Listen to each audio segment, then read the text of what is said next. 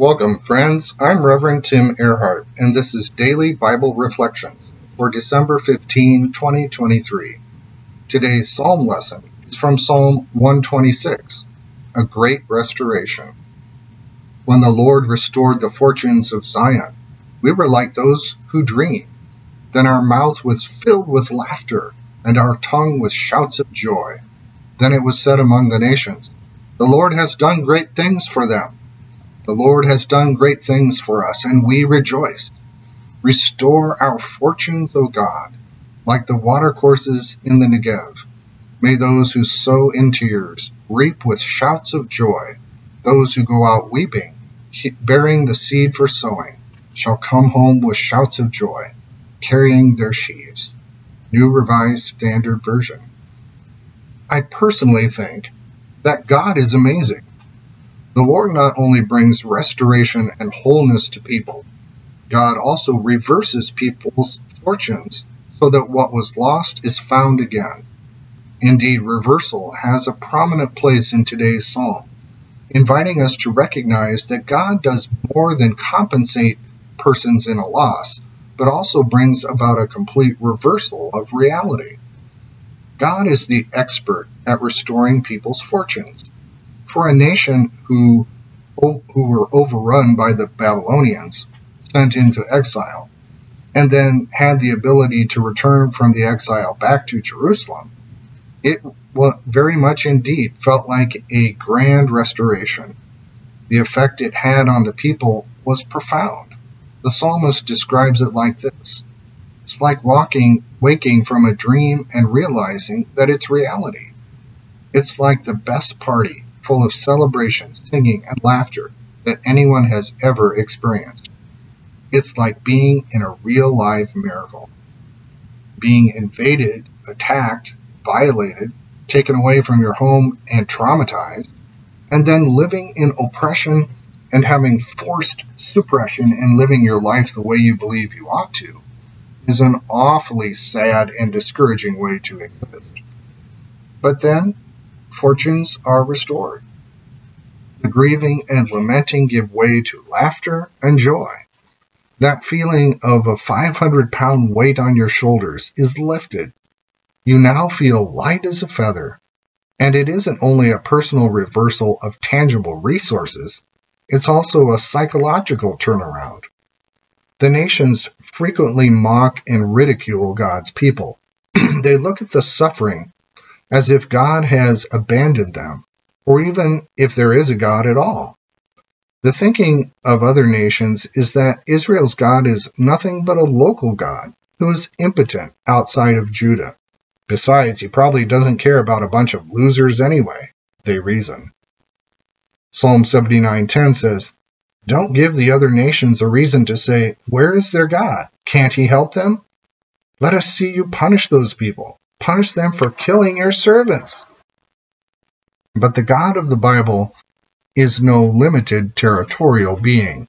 The Lord is sovereign over all the earth, and this God is able to effect a radical reversal of body, mind, and spirit, even to those other nations.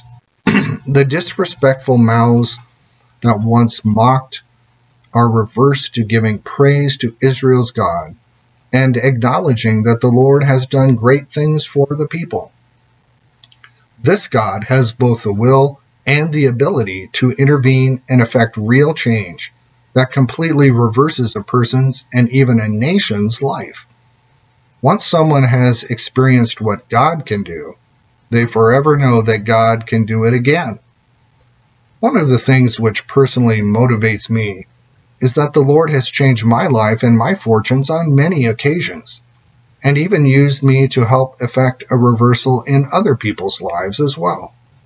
So no matter how bad things get, and sometimes they get awfully darn bad, I have confidence and trust that a good, merciful, and loving God sees it all, knows it all, and has the power to do something about it.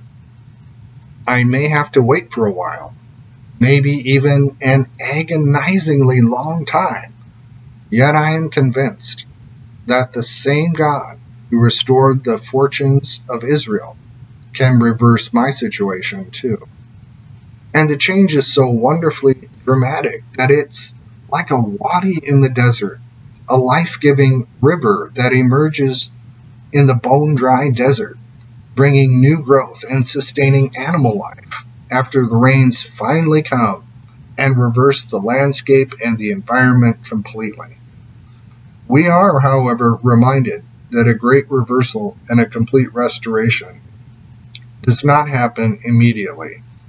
When the farmer plants in the spring, it will be months before there is a harvest of crops. It takes time for the seed to germinate, break the soil, and grow into a mature plant ready for the harvester. Get-rich schemes rarely work in life and never really happen in the spiritual life.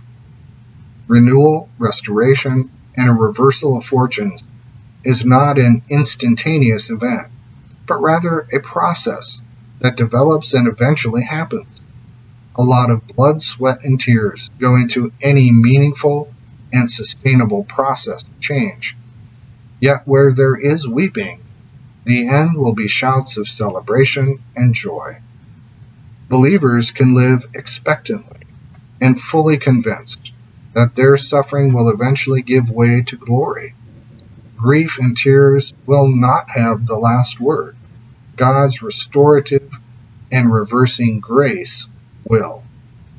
Many of you long for restoration, either for yourselves or for others you love and care about, because you recognize there needs to be a great reversal of fortunes. Advent is the season for waiting, the time for anticipation, knowing that deliverance will come in the form of a baby, and our waiting shall not be in vain. O Lord our God, accept the fervent prayers of your people.